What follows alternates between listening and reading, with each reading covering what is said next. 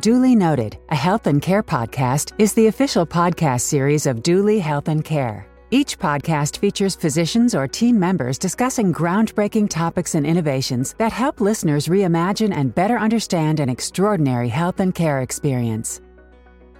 Gosh, it is so confusing and stressful sometimes to be a person with a menstrual cycle. What's normal, what's not normal, and when should I see a doctor if something feels off? Well, today we are joined by Dr. Maliha Sayla. She is an obstetrician and gynecologist and is here to help answer all of our menstrual cycle questions.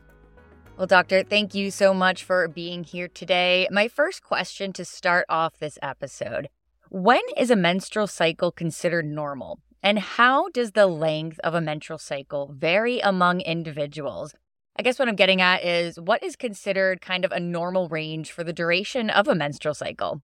So a menstrual cycle is defined as the time from the first day of bleeding in one period to the first day of bleeding for the next period. So a normal menstrual cycle can average anywhere from 21 to 35 days. So anywhere in that range can be normal. Also, the amount of bleeding that an individual has can vary from person to person, but generally it ranges anywhere between 3 to 7 days. So on that note, when is a menstrual cycle then considered abnormal? And what are some common causes of abnormal cycles? When should someone then seek out medical advice when they're seeing some of those irregularities? So abnormal menstrual cycles are then anything really outside of those ranges mentioned before. So this could mean bleeding or spotting in between periods, or having regular but very heavy periods. So heavy bleeding we often define as soaking through greater than one pad or tampon in an hour, or bleeding that lasts more than 7 days at a time. Also, if your menstrual cycle length is longer than that 35-day average or shorter than the 21 days, that could also be considered abnormal. Even though there's that range of variation between normal, if an individual person has a cycle that seems very irregular, like it varies by more than 7 to 9 days month to month, so like 1 month it's 21 days and the next month it's 35 days, even though that's within the normal range, that can be considered abnormal just because of that large variance in the cycle length. So if you're experiencing any of these cycle irregularities, it's certainly beneficial to see a gynecologist to talk about any testing or treatment options that are available. Great. So let's keep focusing on abnormal periods. What are some of the common causes of those abnormalities? There's lots of causes of abnormal periods. Typically, we broadly categorize the causes into structural causes and non-structural causes that lead to abnormal bleeding. Now, we can't really go through all of these in great detail, but kind of broadly speaking, some of the non-structural causes can include bleeding disorders, for example, like von Willebrand disease. It could also include irregular ovulation or abnormalities within the endometrial lining. It could also include medication effects. For example, if someone is on a hormonal contraceptive, that can also affect periods and menstrual cycles. Structural causes, on the other hand, are specific changes in the uterus itself that can lead to abnormal bleeding. These changes could include fibroids or polyps that are within the cavity of the uterus, or even cancerous changes or precancerous changes of the uterus. If you have abnormal bleeding, your gynecologist would obtain a detailed history of your bleeding pattern, your age, your medical history, and based on all of that, they'll help guide any necessary testing that might be needed in order to diagnose what the underlying cause of the abnormal bleeding is. Well, what are some treatment options for abnormal menstrual cycles then?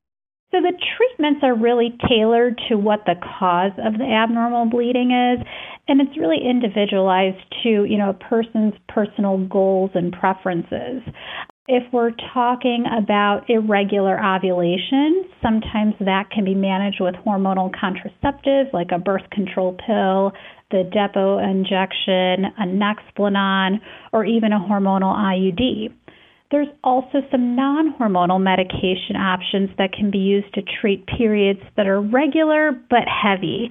That can include a non-steroidal anti-inflammatory medication like ibuprofen or Motrin, or Lystita, which is a medication that can be taken during your period to decrease how heavy the cycles are. If there's a structural cause of abnormal bleeding, like a polyp or a fibroid that's in the cavity of the uterus, we could also consider a surgical procedure called a hysteroscopy, where we put a camera inside the uterus to see what the structural issue is, and we can actually remove that. Some patients may also be a candidate for an endometrial ablation, which is a surgical procedure that can cauterize the lining of the uterus to decrease bleeding. And some patients may need more invasive treatment options, for example, a uterine artery embolization or even a hysterectomy. Ultimately, all of these decisions are made after a thorough evaluation for the cause of abnormal bleeding, and in addition, taking into account a patient's personal goals and preferences for what their treatment options are and what they want their bleeding to look like at the end. Gotcha. Well, what about those sudden changes in your period? Are there any of those that should be evaluated? Yeah, so if you have any sudden heavy bleeding where you're soaking through like 2 pads or tampons in an hour and that's going on for more than a couple hours, or if you experience any symptoms of lightheadedness, dizziness, chest pain, or shortness of breath, that could be a sign of severe, dangerous anemia. If that's the case, I would suggest calling a gynecologist right away or even seeking emergency medical treatment. It should also be noted that any bleeding after menopause, even if it's a very small amount, is considered abnormal and also should be evaluated by a gynecologist. I'd love to ask now, what are the different colors of menstrual blood that a person might experience during their period? And do these colors indicate anything about that menstrual health?